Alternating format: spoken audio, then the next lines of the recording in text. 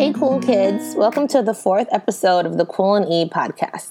I am E, your host, and I feel like I need to provide a trigger warning before this episode because I'm going to talk about the Florida shooting and then offer some tips on how you can potentially process and deal with it, and also share what I've been doing. So I want to take some time to talk about mental health and massacres because inevitably, whenever a white guy starts shooting up places, the media and government starts talking about mental health.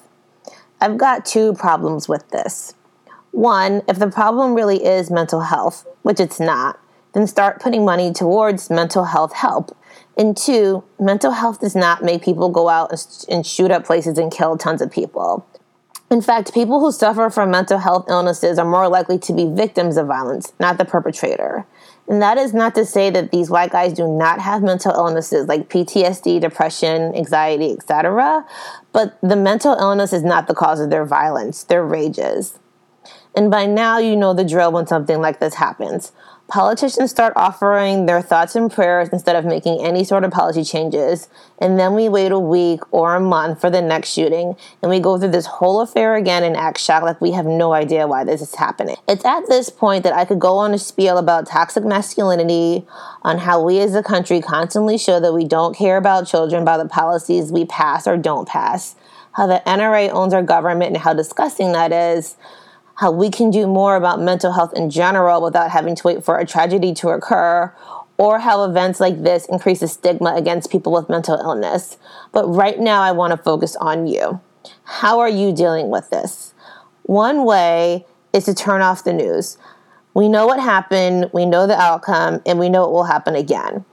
So for some people, sitting in front of the TV or computer screen, learning everything there is to know about the shooter will not make you feel better.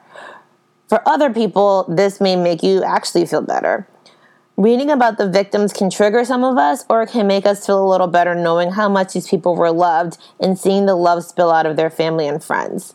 The key is self-care and knowing what works for you. Another way is to talk about it. Like I discussed last week, you don't have to go through your hard times alone. Your friends are there. If your friends can't handle it because they're processing this in their own way, there are online communities. You can talk to your therapist. If you're a religious person, you can turn to a religious leader in your community. My point is to talk to someone, even if that someone is a pet who can't talk back to you. A third way is whatever method of self-care works for you. Just because I am super jaded because of these shootings doesn't mean I can assume everyone else is. You know yourself best, so you know what you need. If you need to cry, cry. If you need to scream, scream. If you need a media break, take it. It is not selfish to take care of yourself, and you don't need permission to do so. And the fourth way is to do something.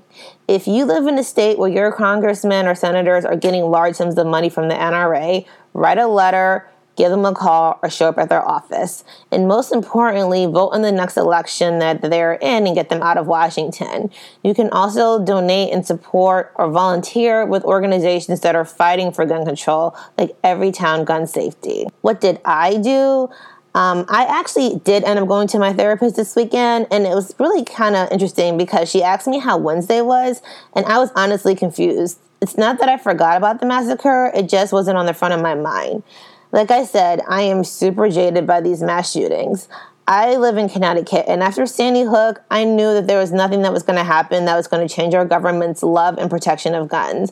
I mean, when you have a situation where 20 little kids, most of whom were white, are gunned down in a school and there are no change to gun laws, I knew that nothing was really going to change. Short of someone shooting up a congressional or Senate session or a school shooting at a school where most of these politicians send their kids, we are in the NRA's pocket. And although I don't really like guns, I believe in people's rights to own guns.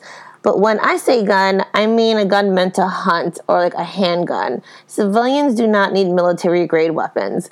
These weapons are created to kill and maim, and it should not be so easy to get these guns.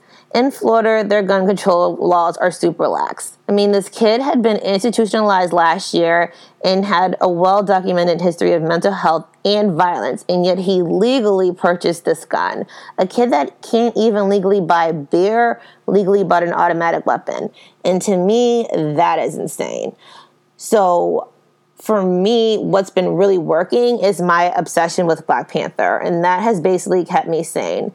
I just read everything that there is about Black Panther. I love seeing the memes. I love seeing everyone dressing up to see the movie on opening night. My friends plan this really extravagant weekend in LA, so I've been lurking and watching all their plans and looking at their pictures. And basically, I just spent the week patiently waiting for Friday until I could finally see the movie. And it feels like every Black person I encounter is in a perpetually good mood regarding this movie, and it feels so awesome. And when I actually got to see the movie on Friday in a theater full of Black people, I did miss a lot because there was a lot of cheering and clapping, but you could just feel the happiness. I plan on seeing it again so I can catch everything I missed because I'm a total Marvel nerd. But I guess I'm dealing with all of these mass murders by escapism, which I already told you is one of my main coping mechanisms. So, cool kids, how are we feeling? Let me know what you're thinking. Let me know how you're handling everything. You can tell me on Cool and E's page, on our website, or on our Cool Kids Facebook group.